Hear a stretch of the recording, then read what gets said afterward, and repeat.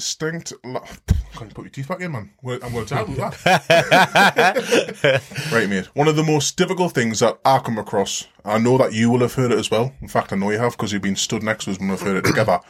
Is when you hear Christians, people who profess to love Christ, but they don't love the church. Oh, yes. Yes, that's a peculiar conundrum, isn't it? Yeah. You love Christ, but you don't love the body of Christ. Yeah, you don't love your brothers, you don't love your sisters. And I know there'll be a few listening, and actually people who are in that predicament relate to myself. Because I'm not saying I'm like that. I love the church. I love my brothers, I love my sisters. But I absolutely understand the struggle of trying to find a good one. Yeah. I do. There's no perfect churches. And No. if they were perfect, we would turn up and then it would be unperfect. Yeah. Talking of churches, what type of church were you brought up in? What type of church was I brought up in? Yeah. Was it a cathedral? Did it have pretty windows? I'll tell you what, looking at me, what type of church do you think I was brought up in? Oh, good. Careful. I know. I'm going to say a mad church. A mad church is in hyper charismatic. No, I'm going to say you were probably brought up in around some crazy folk, but not saying that they were hyper charismatic. I'm just saying they were just. So I tell you what, I drove past the church the other day. We do food drop offs like once a week, and this area that we're going to, one of the families lives in and around there, and I drove past it and it was quite nostalgic, right? Aye. So this church I went to was bang in the middle of a council estate. Now, if you're from Newcastle, you know the tune. This area is like on the other side of the tracks. It's in Fordham, right? And I went there with my mum from very young age, and I stopped going there when I was about 15. And in hindsight, looking back at it now, after the studying and growing up and being born again, it wasn't ideal. But when you're young, Yeah. you don't see the theological flaws. You don't see those things. You just kind of get on with it. And what I will say is, I'm not going to tear this church apart because I have really good memories of it. As I say, like, it was in the heart of a council estate and rough and ready type folk, and I love that, you know. Yeah. You know what I'm like? I kind of struggle with pretty church, and this wasn't pretty church. It was bang in the middle, and there was like flats all around it. There was a park where all the kids were doing all sorts in there, right next to it, to the left. To the right, there was a community centre, which was run down, beaten up. And right in the middle of it was this church, right? And we saw it from when it was run down, and it was really run down. In fact, you know, mate, like, even talking about it now, I remember the smell. Total nostalgia. Yeah. Like, kind of like a library, damp kind of smell. Right. Yeah. But anyway, this church. Traditional church building looking. No. Well, yes and no. Yeah. Yes and no. And what I remember about it was funny. Yeah. And I don't know if that's the right way to talk about it. And, you know, we'll get some people going, you shouldn't mock the church, you shouldn't laugh about the church. But guys, like, seriously, if we're going to be real about these situations, and if we truly love the church, brothers and sisters, and people that we send to these churches, because they still exist, Yeah. some stuff that happens is just funny. Or plain old weird. I'll be honest, like, some of the memories I've got, it's like, I don't quite, if I brought my mate to it, like, from school back then, to one of these services, I wouldn't quite know what to explain to them if they experience these things. But, you know, just to go back to you, churches, when you were talking about, you know, when you were young, you didn't understand, you didn't really care for theology. Yeah. And I think that's most general people that don't come in ready to go, okay, tick box of theology. What they're looking for is the impression they get off the people. Yeah. And I tell you what, mate, like, you bang on, and those people were amazing. Yeah. And you know my sense of humour. But before I get into that, these people legitimately loved us. Yeah. They loved us. And, like, I remember, like, my mum would, like, be nudging us pack it in, because I was laughing so much. Like, honestly, like, for one example, I remember, in hindsight now, I know that it was about the Lion of Judah, but there was this woman, and she must have been about 90. And looking back, she was fit as a fiddle for 90. Yeah. We loved her. She was great, right? Full of energy. If anybody was ever going to volunteer to do something, it was her, right? Now, there was around the time where flag waving was kind Yeah. It was around the time where flag waving was kind of being made popular. Yeah. And they got some flags, right? And a few of the ladies got these flags. And they must have been talking about the Lion of Judah. So we have Barbara. What's her name? Yeah. Sweet old Barbara. Sweet old Barbara. Amazing Barbara. You know what it is, mate? I would love to sit down and talk to her now from this position. Yeah. But anyway, we get Barbara and we get all the old ladies, but Barbara's like the oldest of the old ladies. She's got this massive flag. They're all waving them left, right and centre. And Barbara has made a lion's mane. Oh, wow. And she's put it on and she's waving the flag and she's roaring like a lion. For real? For real, mate? Wow. And I'm thinking, wow, like, this is...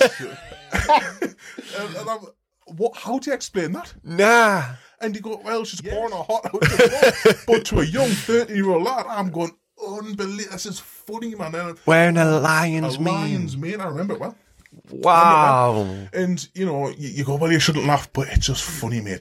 And when they used, speaking of worship, when they used to worship, because it was predominantly an older congregation. Yeah. And because it was an old school place at the time, do you remember those projectors that you used to, like, fold up and you put, like, the laminate on? Yeah. So we had one of them. They had one on, right? And you could hear it going... And there was this other guy, John, like most guys in the church were called John. And bless him, he was deaf as a post. I'm speaking to the right person. Yeah, you are. So he was deaf as a post, right? And, you know, he would sing like a minute behind everybody else. And as a kid and as a young man, you're thinking, John's going to come in a minute and there he is. As I'm sat here talking about it, and I've got great memories about it, and I hope it comes across that way. I've got great memories about it. And this might be offensive to some people. Yeah. But I'm being real with you. You would go for communion, and I would take communion, right? Yeah. And the way they used to do communion was you would go to the front, and you would kneel down, and first you would get your bit of the bread. Yeah. This is a sacred moment, by the way, so it's probably a bit naughty talking about it, but I'm trying to be like, you know what I mean? Serious about it, but I'm waiting. I'll get, I get cancelled by the world, I get cancelled by the Christians. But listen, you get your bread, and you sat there. Bearing in mind, I'm not born again here. I'm about 14. Yeah. And I was confirmed, but actually that was just part and parcel of what I went through. Didn't really know what it meant. But anyway, I was confirmed. And you get the bread, and no problem. Get it, you know. And then the wine comes round. But depending where you are on the line... And, yeah... is depending how many people have drank from the cup. Yeah. Right? And you look down the line, and you look to your left, and you look to your right. Oh. And then I looked into the cup. And you can imagine where I'm going with this. Yeah. And I'm thinking, Mom, like... what am I supposed to do with this? Yeah. Like, I've got to drink from it. And I don't want to be disrespectful, but this is just a fact that I don't want to drink somebody else's 8-year-olds floaters. Do you know what I mean? And I'm thinking, I'm sat here now going, Curtis, can you even say that?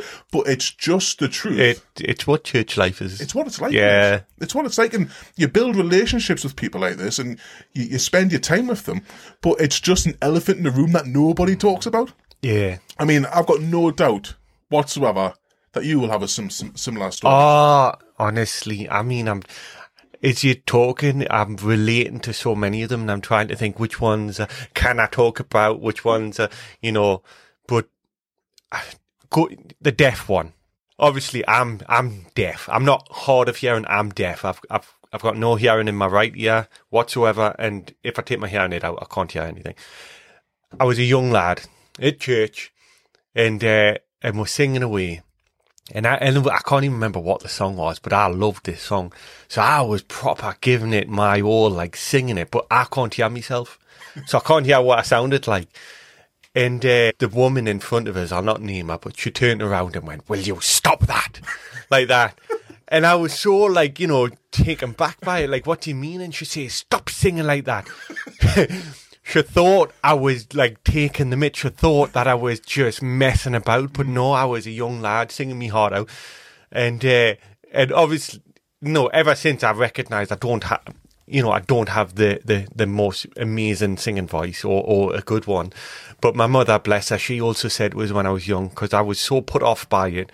She said, "Well, God gave the crows a voice to sing." So, Amen. So, yeah. Amen. But that's the beauty of worshipping the Lord. It's not about how great of a singer we are.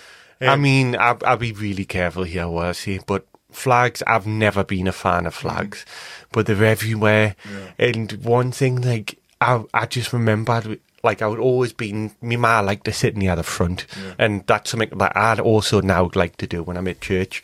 But we used to like to sit near the front, and that's where the flag wavers were. Yeah. And at some point, you were going to be whacked by a flag. No doubt about it, a flag was going to come and hit you. I was brought up in quite a Pentecostal church, we'll see. Just for people who don't know what that is. Yeah, it's Pentecostal. So, Pentecostal, it's a denomination. I'm no longer in a denomination church, just for the curiosity's sake.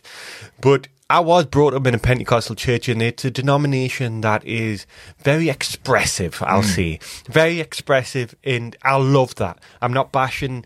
I would often say that we could all be a bit more expressive. Absolutely. What I'm not talking about is fake expression here. I'm talking about genuine reverence. If we really love the Lord, it should show. Yeah.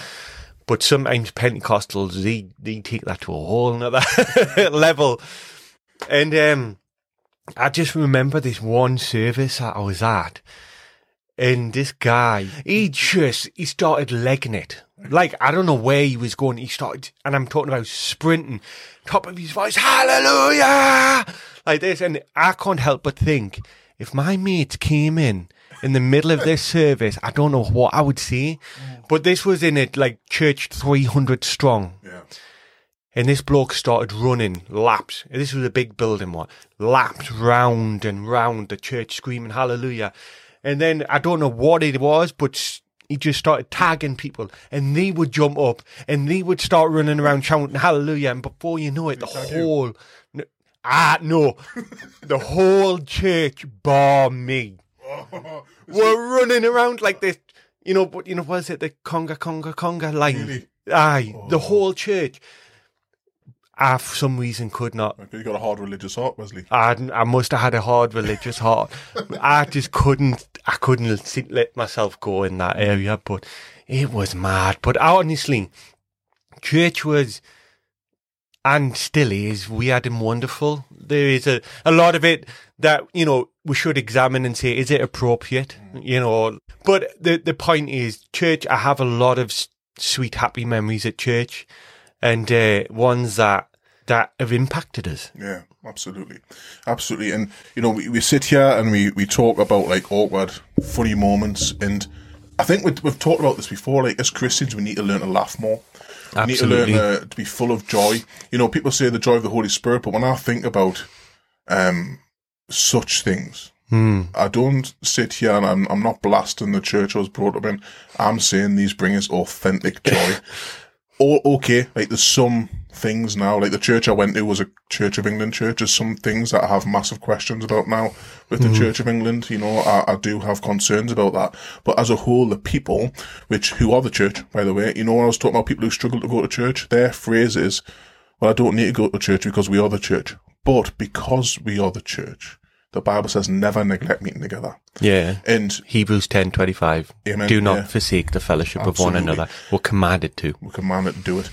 And because we love the Lord, we ought to love one another.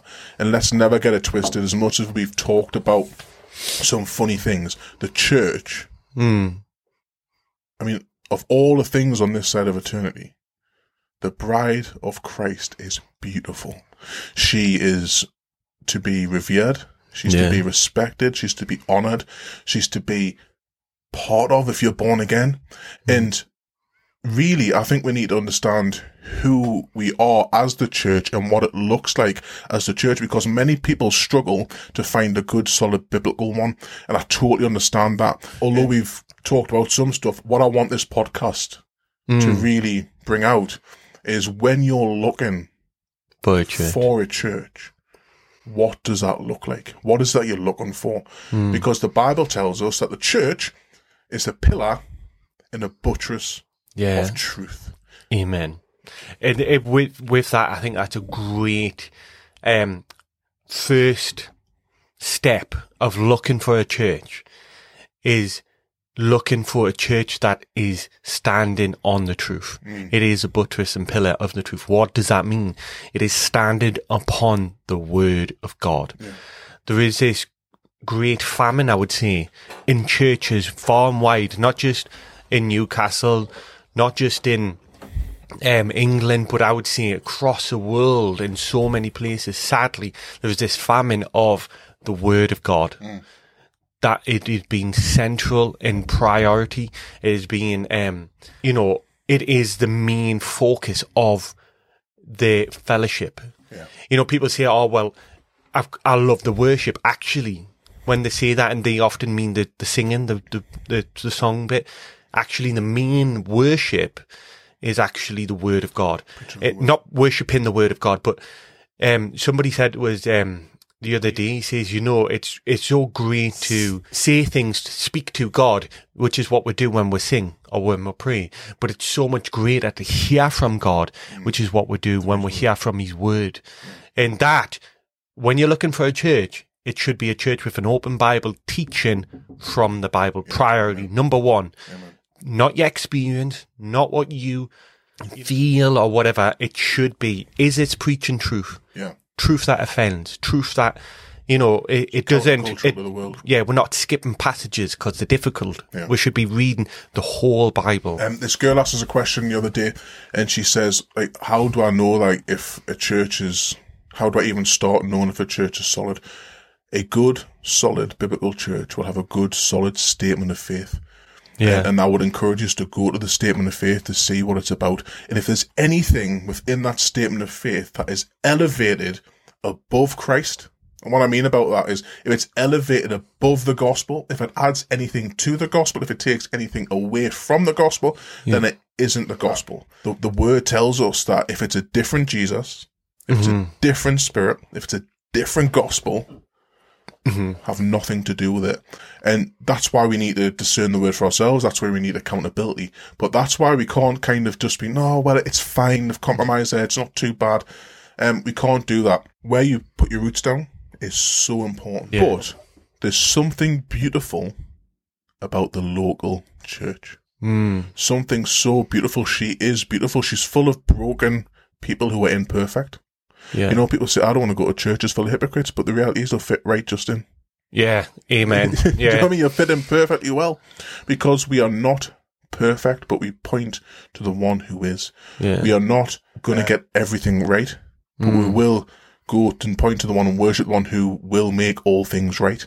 And in a world where that goes against the truth, we really need to be in a place that is unashamed of the gospel. And we can be ashamed of the gospel in many ways, predominantly by not preaching the gospel or putting you at the center of the gospel or any other way. What we must do is find that church who is steadfast on the word. So we've got a few points there. Anything else that you would...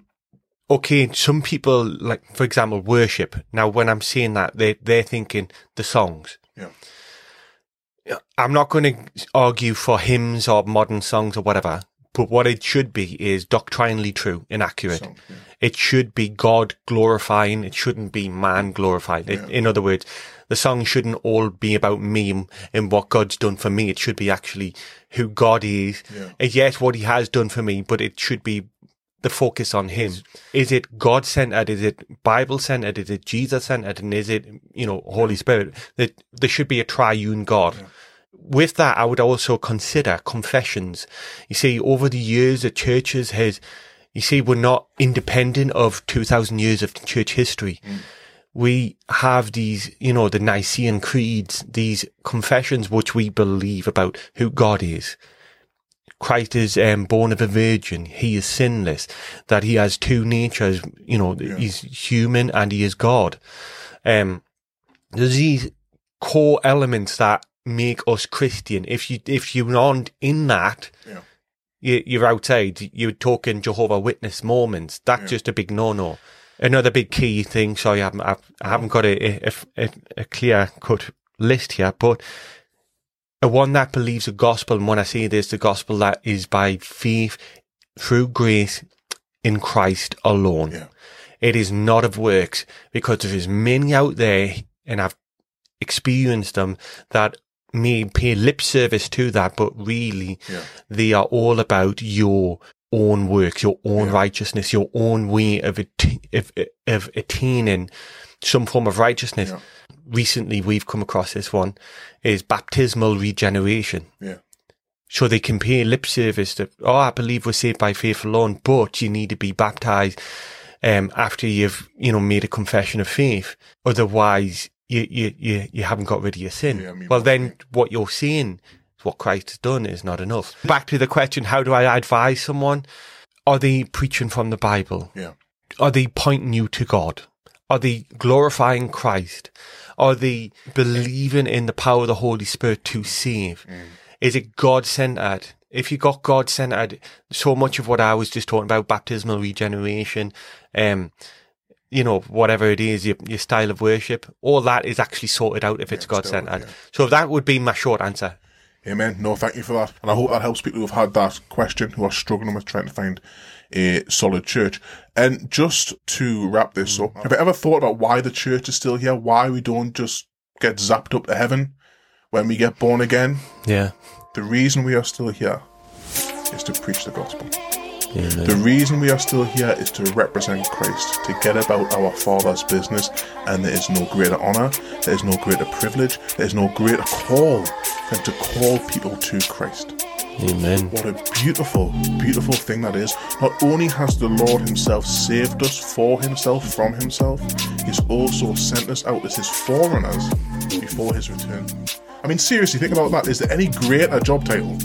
I know. Is there any greater job title than to be Christ's representative, to go and tell the lost that Jesus lives, that Jesus saves, and that he's coming again? There is no greater call. And to Christians, to my brothers and to my sisters, to whatever denomination you are in, I want to encourage you to grab a hold of that identity. Yeah. Saved and sent, filled with the Holy Spirit, and with a message which is the gospel. That is why you are here. That is why we're here. This is why this podcast is happening, to encourage you to get a hold of Jesus, to get a hold of the call, to get yourself rooted in a solid biblical church that may well be funny, that may well be full of joy, that may well be a little bit loopy. The message is foolishness. Yeah, amen. The message is foolishness. So there will be an element to the world. Anything Christian is foolish. Yeah. But there is some things that are just quite plain old funny. Yeah, there is. And guys, actually, you know what it is? I want to ask your funny experiences. I want to ask what you've experienced. And I also want to find out how you look at it from this side of the table. Do you know what I mean? Like, we once were there, unsaved, and it was funny. But now, as I said about Barbara, I would love to sit down opposite her and say, tell me a story. Yeah. Tell me where you got that zeal and that passion for the Lord from. Because I know some. Yeah. I need it. Yeah. You know Amen. what I mean? Amen.